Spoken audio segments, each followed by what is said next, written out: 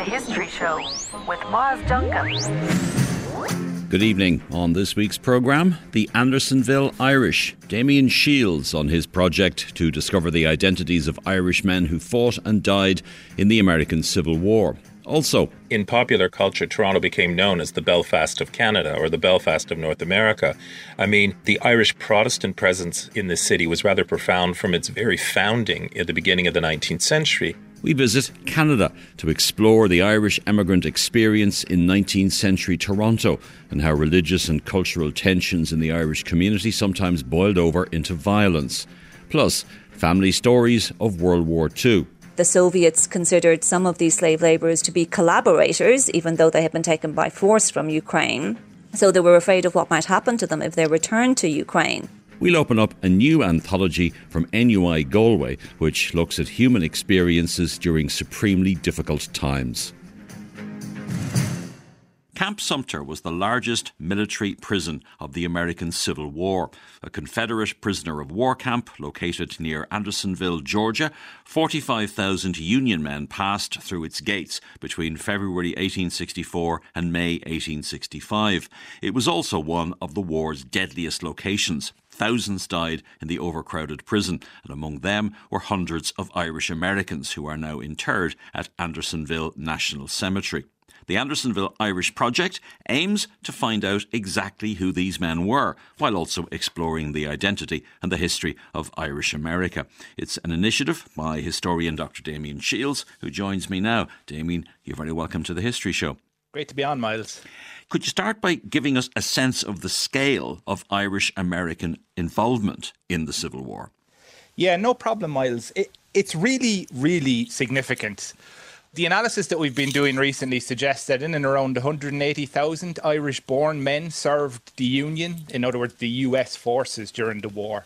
So, along with the First World War, it's the biggest conflict in kind of modern Irish history in terms of the numbers who served. Because of the way Irish people were emigrating and the ethnic cohesiveness of the communities of Irish people as well, we can add to that number because we know that in and around probably another 70,000 children who were born outside of Ireland to Irish parents but would have viewed themselves as ethnically Irish served.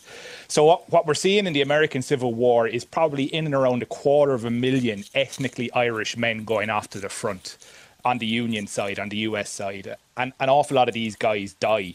And as you were pointing out, Andersonville is such an incredible location because it becomes the deadliest location of all in the Civil War. And so because of the scale of Irish service, we know that there's an awful lot of Irish people who died there. Give us an idea of how deadly Camp Sumter was.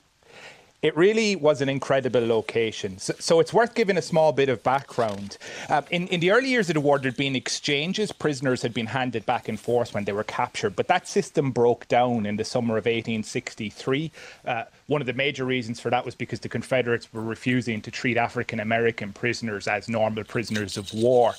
And so as a result, more and more prisoners were coming into the system and not going out of it. And the Confederacy was on a bit of a sticky wicket as the war was proceeding. There was pressure on them in and around Richmond. They were running out of means to supply their own men, never mind prisoners. And so they were looking for an option in early 1864 where they could send these huge numbers of men. And they decided on this incredibly rural location. It's still an incredibly rural location in the southwest of the state of Georgia, where effectively they cut a compound out of the pine woods. And it was an exposed area, a 16.5-acre site. There was no cover in it. And men just began to funnel in there during that summer, essentially.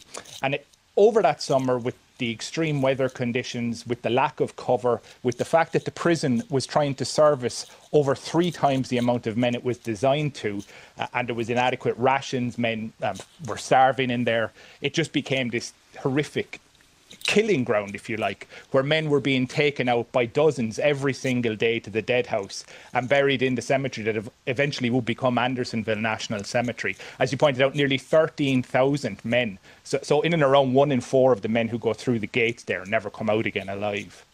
Damien, you've come across some incredible material from the period, including some photographs and letters that illustrate the individual human stories of the men who died. We're going to hear an excerpt from a letter in a moment from George Bell. Who was George Bell? George Bell's a really interesting individual because George is one of these men who is not in the United States when the war begins. And this is the type of information we're getting out of this project.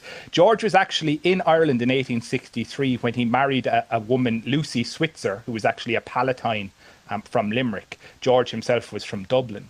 And both of them worked in domestic service. But they decided in 1863, like a lot of other people at that time, that their future lay in the United States. And a lot of Irish men in particular were going to the US at this period, specifically with the intent of joining up because there was so much money available for it. And George spends a bit of time in domestic service when they arrive in late 1863, but then enlists in the army in a regiment called the 5th New Hampshire Infantry and goes off to the front, but is soon captured, taken to Andersonville, and a year after he has landed in the United States, if he'd even been there that long, he dies and is interred in perpetuity in Andersonville National Cemetery. So it's an idea of some of the most recent immigrants coming from places like Dublin and suddenly finding themselves in this hell in Andersonville in southwest Georgia. So this is an excerpt from George Bell's letter to his wife Lucy. He gives the address Point Lookout, Maryland, and it's dated May 25th, 1864. My dearest Lucy, just a few lines in the greatest of haste to let you know that the regiment is leaving here tomorrow morning at 9 o'clock for the front. I trust this will find you and my little son are in good health. I hope you received my watch safe and my letter that I sent the same time, letting you know all about it. If you have wrote to me before this reaches you, I suppose it will be forwarded on to me. So, my dear Lucy, I hope the Lord will spare me. The next time I will hear from my loved one will be on the battlefield.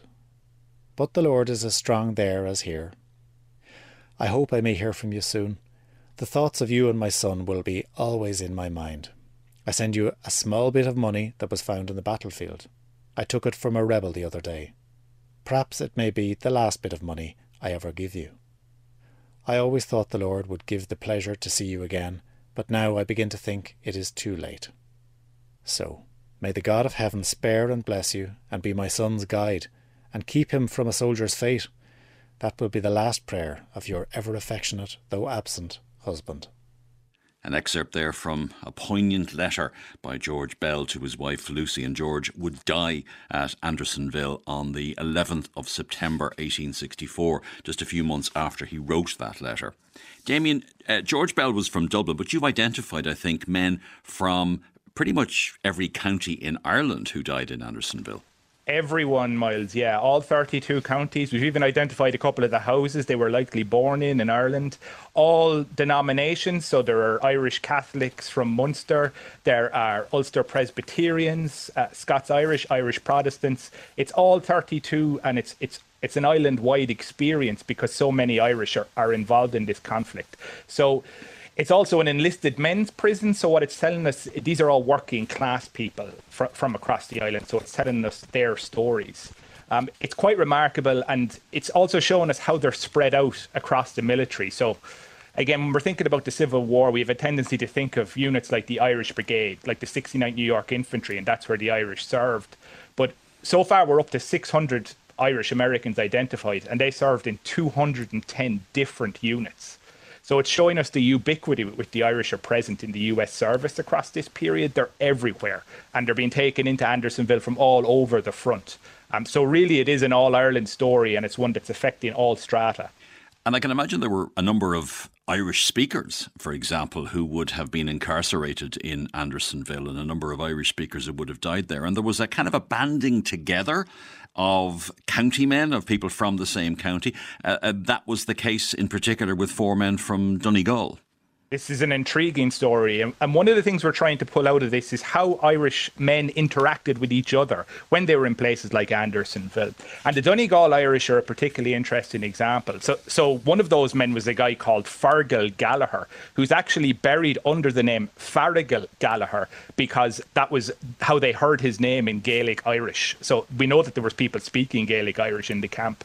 But those 4 men had all emigrated from different parts of Donegal to Pennsylvania. Pennsylvania. And that's kind of the key issue here of what we're seeing. They come into Pennsylvania, and in Pennsylvania, they seem to have built up a rapport with each other because of where they were from in Ireland. They go into service in different units, but when they arrive in Andersonville, they seem to coalesce again. So these men all have a relationship. And of the 4 of these Donegal men, 3 of them die at Andersonville. And one of them walks out of there, a guy called Michael Doherty from Falcarra, with the wills of the other men. So he has written down, as these men are dying in Andersonville, their last will and testament of how these men would give what they had left to their family. And they're really important because one of the men had served under an alias. He'd enlisted under a false name. And so it's given their families an opportunity to access funds as a result of it. But it's showing us that it's important to these men that they're all from the same place in Ireland, but also that they're all from the same place in America. So we're seeing their kind of community identity travelling across the Atlantic and then down to Andersonville as well. And of course, all this is happening just about 15 years after the famine. And you've also looked at the Irish Relief Fund donors who died at Andersonville. Yeah, and that's one of the real heartbreaking things about this, is that there are plenty of men who die in Andersonville of exactly the same things that they were seeing people die of during the Irish famine. So the Irish Relief Fund donors were guys who gave money in 1863 out of the army and the Navy as well, in an effort to try and stave off a potential famine in Ireland, and their names were recorded.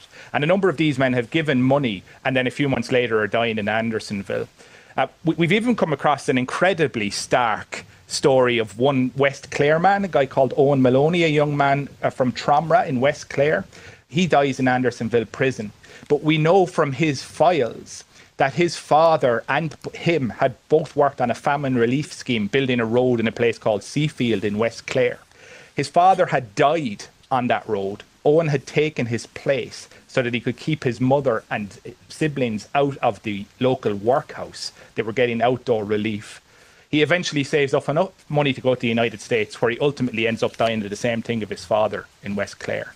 So it adds this kind of multi-layered element to this of what it must have been like for people who had witnessed those horrors in the 1840s and early 1850s to then, for them to finally get them, if you like, in 1864 in Georgia. Now, the Donegal story is a story of solidarity, but there are other stories, unsavoury ones, relating to the Irish at Andersonville. Tell us about the Andersonville Raiders. Yeah, this is a fascinating story. So these are a group of notorious individuals who preyed on other prisoners within the camp.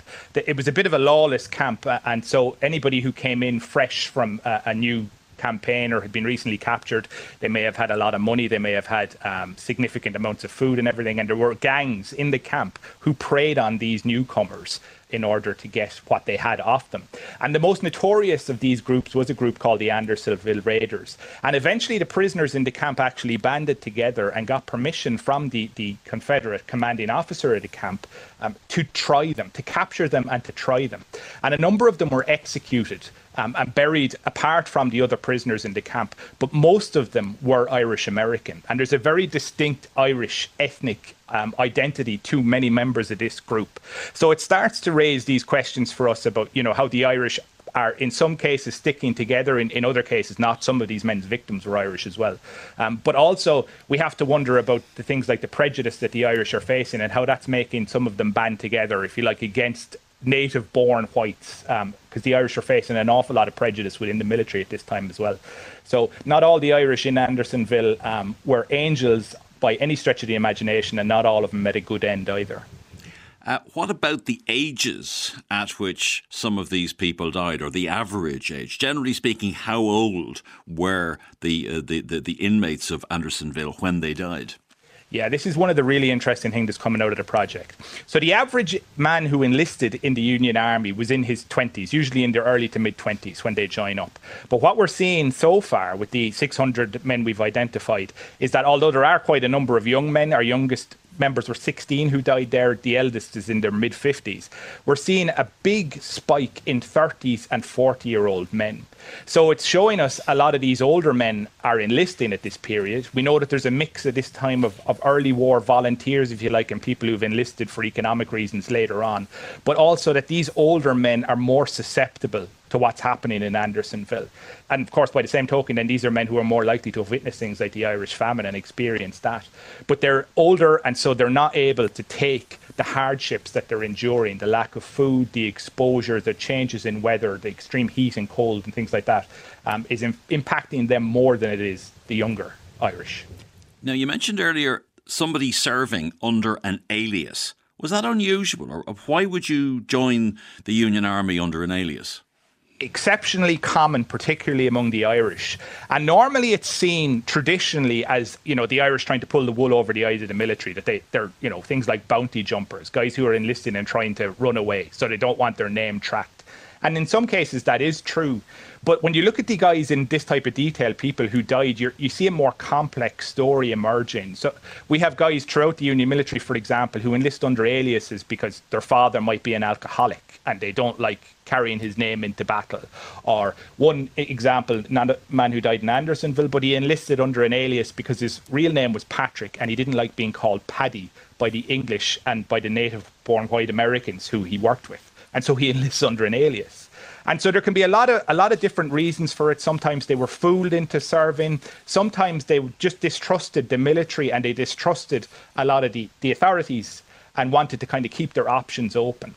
And there seems to be a kind of a formula to it as well, in that the likelihood is in most scenarios that they'll enlist under their mother's maiden name. That's the standard alias that you will get. And of course, later on, if they die in a place like Andersonville, if their wives or their mothers are looking to claim a pension, they have to explain why the man who died isn't the same as the man that they were married to or who's their son. So it gives you this really interesting insight into the reason that these men are under aliases. But if they did serve under an alias, it's interesting to note they are buried under their alias at Andersonville. So there are no corrections of their names. They're interred under the name that they served under. Well, let's talk about interment, because you'd assume that the Confederates would not have stood on ceremony with the 13,000 dead, and they would have just buried them in mass graves, which would have made identification very difficult. So how is it possible to identify individuals? We are incredibly fortunate at Andersonville. So they were all taken out on a cart. There were external hospitals as well, just outside the barricades. And they were taken to a short distance where they were interred in mass trenches. And they were laid out, so these trenches were dug and they were laid out one after the other in them as they died. And they were buried by other Union prisoners who were working under guard. And the hospitals kept a roll of the men who died, recorded their numbers and had a name beside it. And one of the prisoners who served as a steward in the hospital, one of the US prisoners, brought this list out with him at the end of the war. And he went back there just after the war ended with probably the most famous nurse in American history, a woman called Clara Barton, founder of the Red Cross, incredibly famous individual.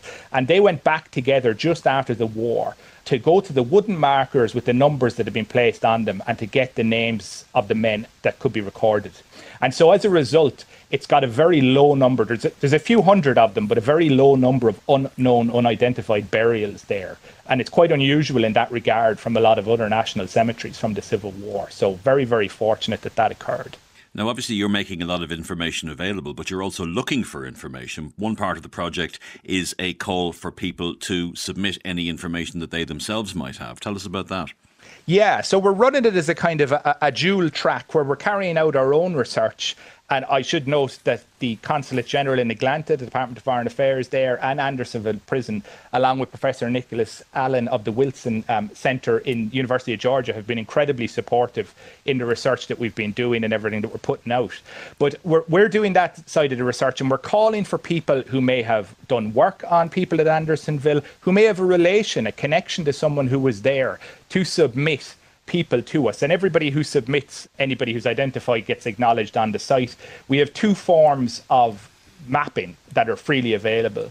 We're creating a map that you can visit on the website of anyone who is identified to county level or lower in Ireland, so from townlands through to county, and we're physically mapping them on a map of Ireland, and you can explore your county and find out who there is in Andersonville.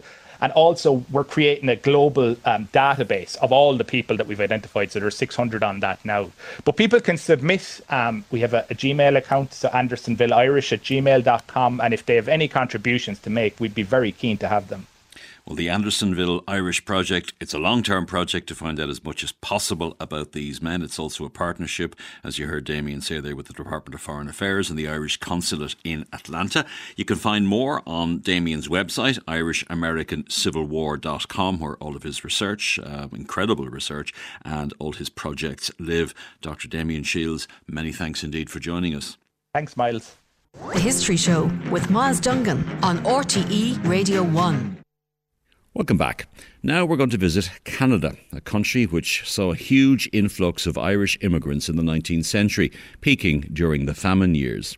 Among the large Irish community in the city of Toronto, there were religious tensions. Violence broke out on many occasions between those who identified with the Orange Order and Catholics whose loyalties did not lie with the British Empire.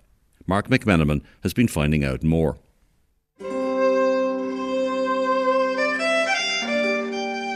The story of the Irish in Canada is both rich and complex.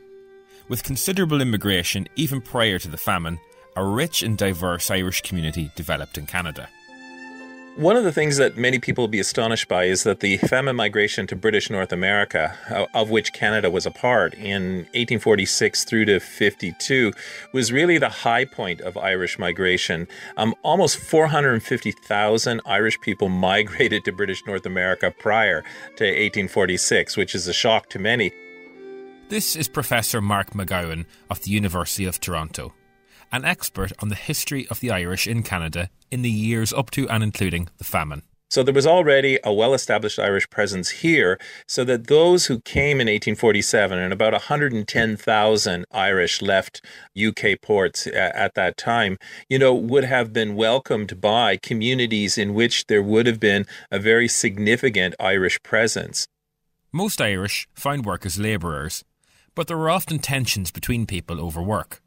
This was due to where they hailed from in Ireland, as well as for religious reasons, as Mark explains. What you have during the famine is you have all of these counties with people trying to get out of Ireland, some assisted and most by their own means. And so you've got this really interesting mix of, Munstermen and Connachtmen, working on the Welland Canal and not fighting with Protestants, actually fighting with one another for jobs, during and after the famine. Such divisions were particularly acute in Canada's largest city, Toronto.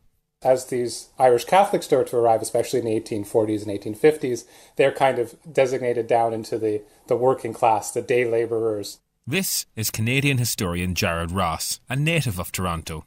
And so you have these ethnic, religious, even class tensions all emerging in Toronto in the 1850s and 60s, and you get some sizable disturbances, riots, sectarian tension due to this blend.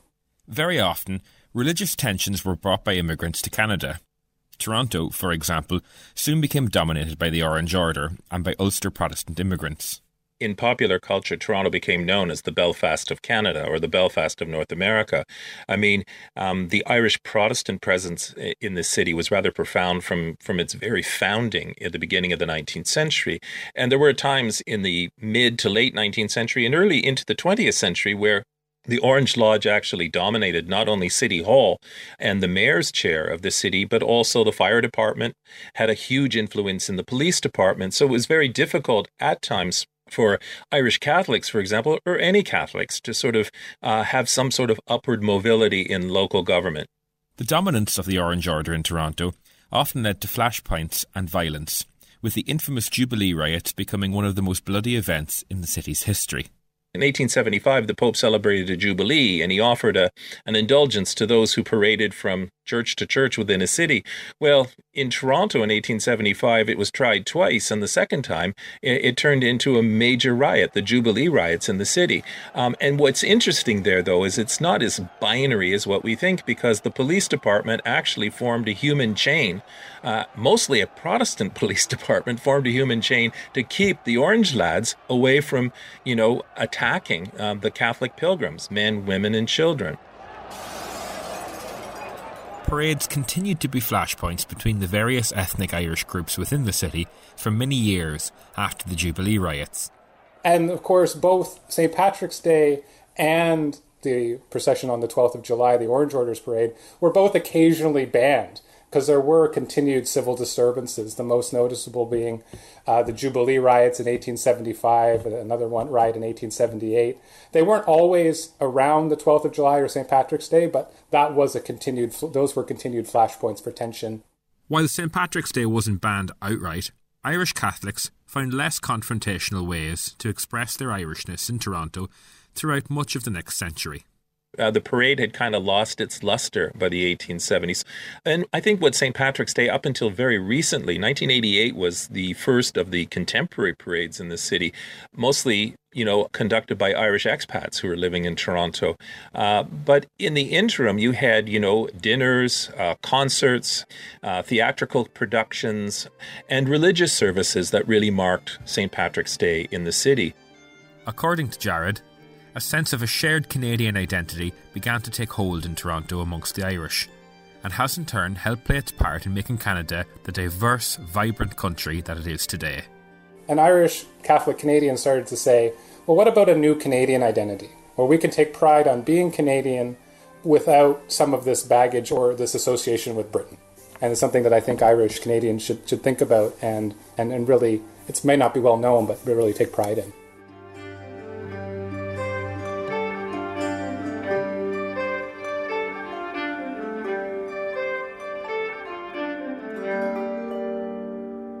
And that was Mark McMenamin reporting there on the Irish in Canada and why the St. Patrick's Day parade in Toronto was a poorly attended event for about 100 years. After the break, we'll be looking at some family stories of World War II collected in a new anthology from staff members at NUI Galway. Follow us on Twitter at RTE History Show. Welcome back. We're going to open up a book now which looks at human experiences during supremely difficult times. A new anthology collects wartime stories from academics at NUI Galway. It covers a range of stories from across Europe that illustrate the human impact of the Second World War and what those experiences mean to subsequent generations. The book is called Family Histories of World War II, Survivors and Descendants. It's published by Bloomsbury Academic. And I'm joined now by the editors of the anthology, Dr. Roisin Healy and Dr. Garage Barry are both historians at NUI Galway, specialists in modern Germany and in France, respectively. And Roisin, it's a truly international publication, touching on a lot of countries across Europe and also the USA. How did it come about? Well, the idea came about really in 2019 as the 75th anniversary of the end of World War II was approaching. And I had been involved in another book on family memory dealing with the Irish Revolution a couple of years before that. And it struck me that it was a model that could be rolled out for World War II as well, asking people across the university to contribute family histories that they had collected themselves of World War II. And myself and my colleague Garrod, as you said, are European historians, so we're in the classroom every day talking about the war, and we thought it would be great to get some individual stories, how the war impacted on individuals and their families, as opposed to the sort of the macro picture that we often end up telling in the classroom. Garage, the book is divided into two parts. Part one is lives in uniform, enduring combat and captivity, obviously dealing with those who were personally involved on the sharp end of the war, the fighting. Part two is lives under siege, coping with occupation. But you found a real wealth, and this is one of the really astonishing things for me anyway about the book, a real variety of stories just by asking staff in NUI Galway. A very, very small sample indeed. And I suppose it shows how many stories are out there just under our noses. Absolutely, Miles. You're quite right. I suppose it's also a testament as well to the diversity and the multinational nature in general of our campus that all these stories were out there, including, of course, not by any means disregarding stories coming from Irish people as well. When we kind of took up this stone and all these wonderful things came out and came towards us, we were actually put in the difficult position of actually having to make choices. There were more stories than this came to us, but the choices we made, as you say there, citing the section headings, was on the basis of representativity to show something of the diversity of experience of those who were fighting and those who were affected by fighting in their civilian capacity as well. Now, some of the stories, as you would imagine, are quite dark, quite hard to read. But, Roisin, the story of Maureen Maloney of NUI Galway and her sister Colleen Maloney Williamson, perhaps one of the less dark stories. Share that story with us about the wartime adventures of their father. Yeah, that's certainly a very uplifting story. So it deals with their father, Thomas Joyce Maloney, who was an American who enlisted in the Air Corps when he was just 18. And he ended up fighting in Europe at the very end of the war in 1945. And he had to parachute out of a plane in northern Italy in January 1945, and he ended up being in the Alps on his own in the snow for a couple of days, really at the end of his wits, when a couple of local Italians, two cousins, discovered him. And they and their broader families basically protected him for the rest of the war for another 3 months until the Americans came in and found him, and of course were full of joy to find him. So the American then, Thomas Joyce Maloney, returned to America and spent many decades there, got married, had 5 children, really didn't talk very much about the war until one day they got a phone call from this Italian woman who was at a wedding nearby. And she said she had asked a friend to find this Maloney in Pittsburgh. And so they were reunited. And then Thomas Maloney returned with his wife to the village of Condino in northern Italy, where the villagers had protected him during the war.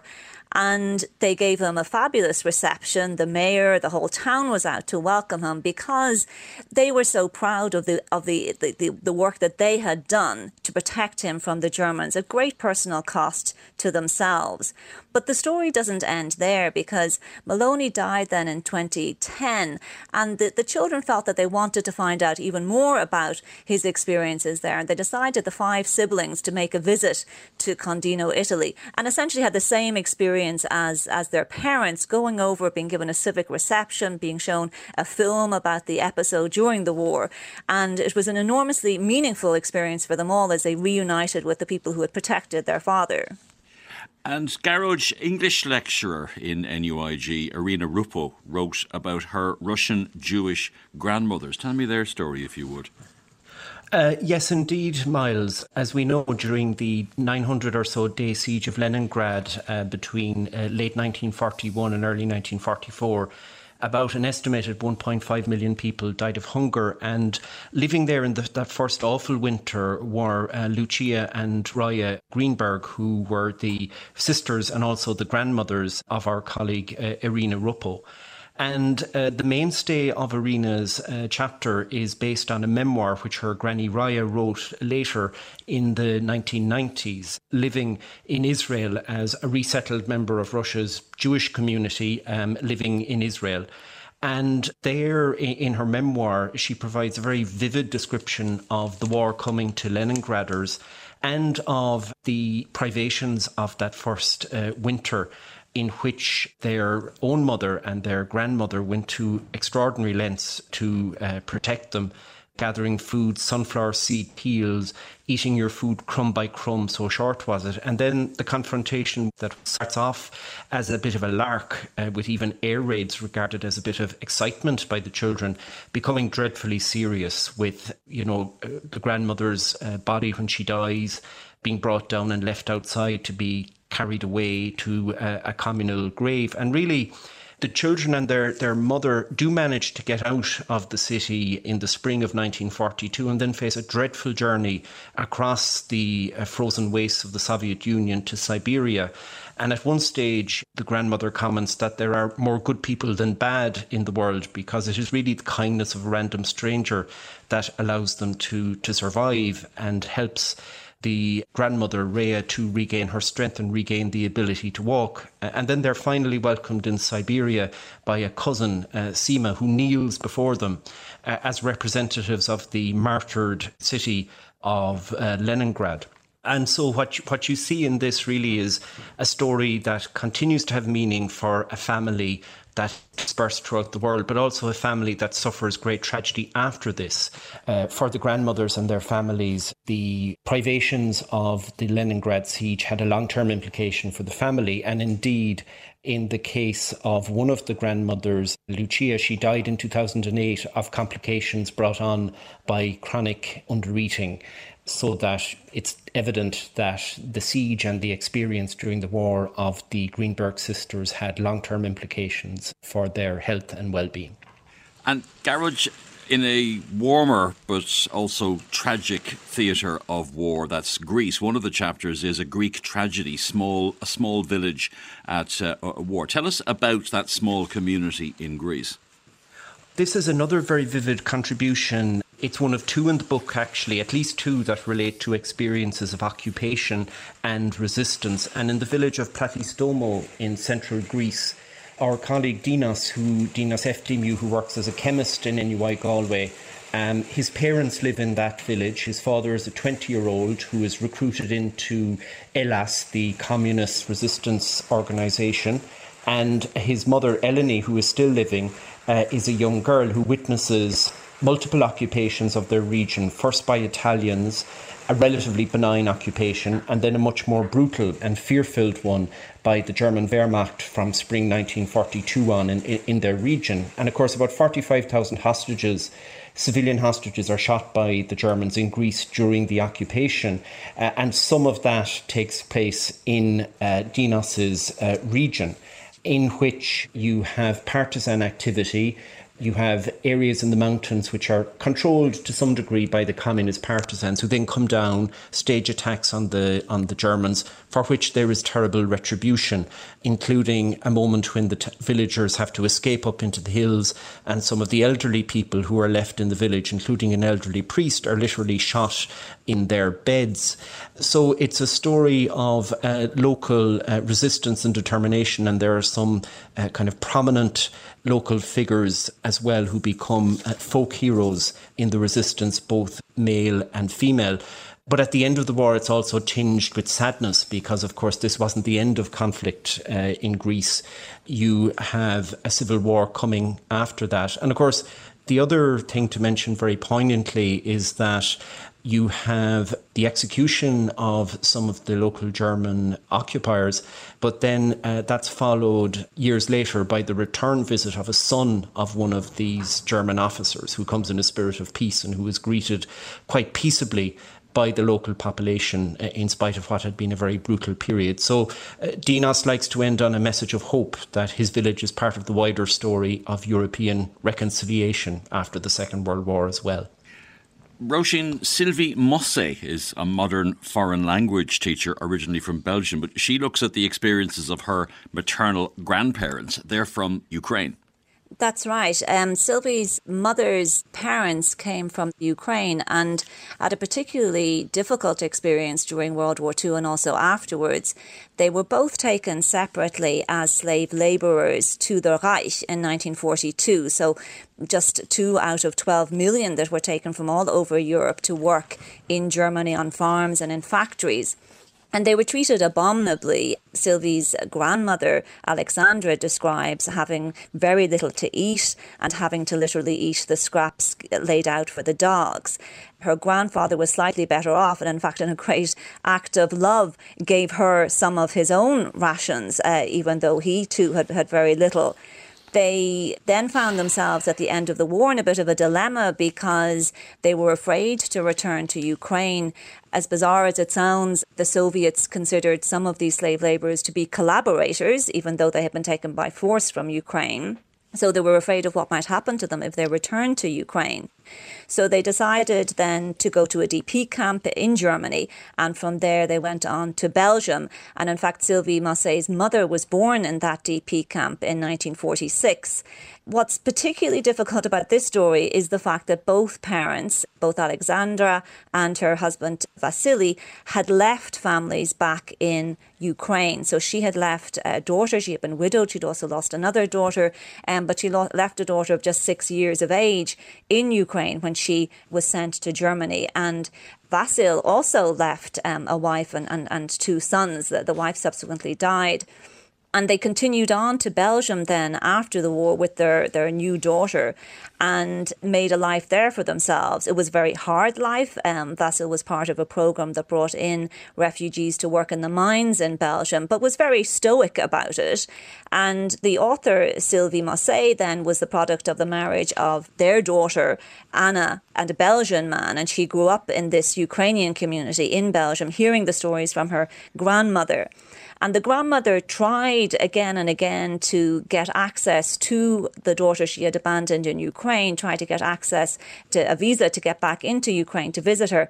And for 30 years, she wasn't able to do that. And only in 1972 did the Ukrainian authorities finally relent and allow her visit. And that was, in fact, the only time she saw her daughter. Her daughter had managed to survive, obviously, originally being looked after by relatives and then in a foster home. So it was a very emotional reunion for them.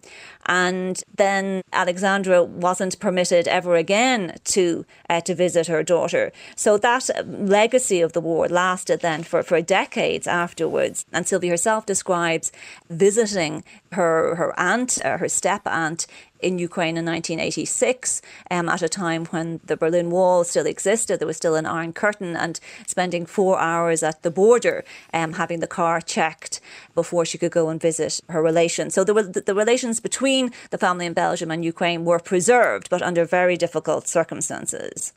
In Garage, another of your colleagues, Marina Ansaldo, talks about her Italian grandfather's experience in captivity. Tell us something about his story. Yes, indeed. And Marina Ansaldo's grandfather was Marcello Cancellieri, whom she remembered as a benign and loving grandfather, but he had overcome terrible times during the war. He was one of about 700,000 Italian soldiers who ended up effectively abandoned by their own government when the Italian government, king and government, deposed Mussolini in 1943 and effectively switched sides.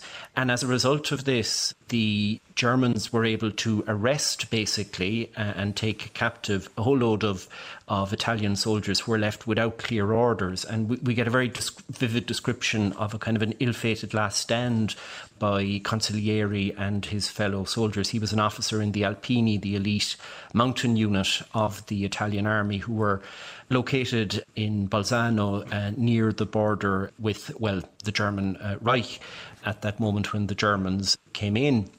Really, what's very interesting about it is we've heard a lot in relation to Ireland in 1922 to the importance of oaths and how people took it so seriously, perhaps more seriously than people do nowadays. And really, most of these men refuse the opportunities that are given to them repeatedly, both initially when they're taken in captive, but also in terrible, awful prison camps afterwards from Poland to Germany.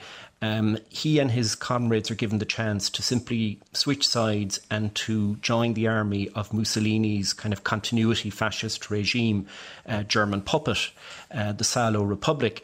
And like most of his comrades, he refuses, and he says something quite interesting. He says, they cannot release us from an oath with a couple of words. And because of that feeling of personal honour, and because of the fact that he had taken an oath which he must abide by to the king and government of Italy, for 2 years or more, he and many others suffered terrible privations.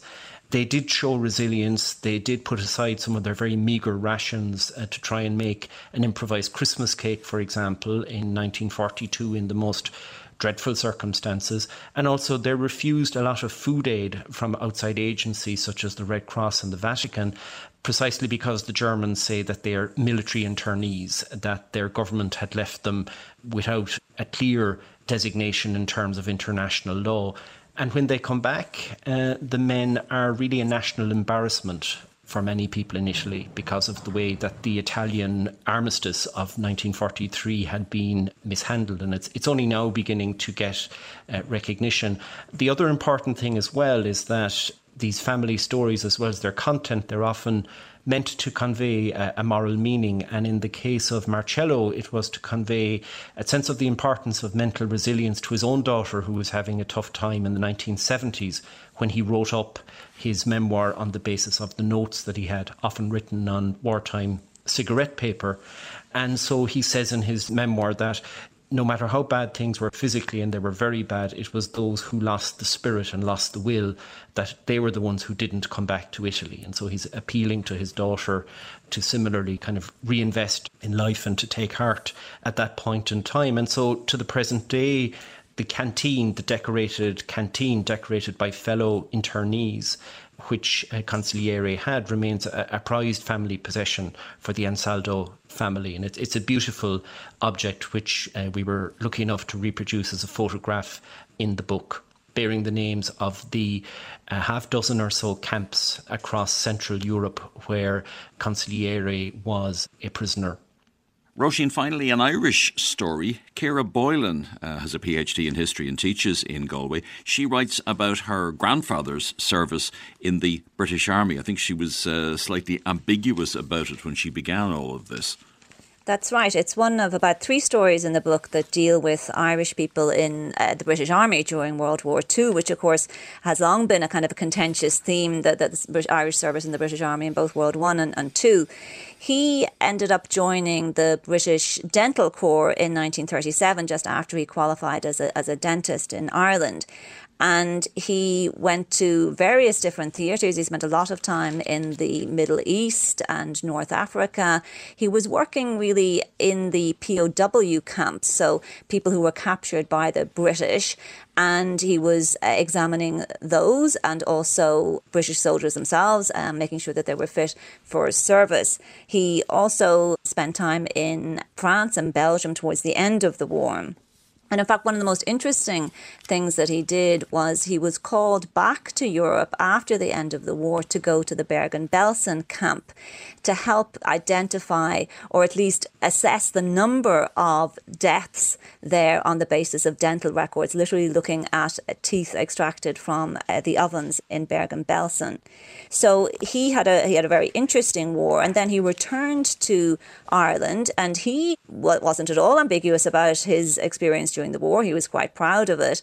But I think for many people, there was a sense of shame around it. About 60,000 Irish people served in the British Army during World War II. And Ciara herself felt a little embarrassed by it, that in some sense he wasn't fully Irish. He never felt that way. He was able to reconcile the two identities very easily, and in fact said that the British Army treated him quite well and allowed him acknowledge his Irishness.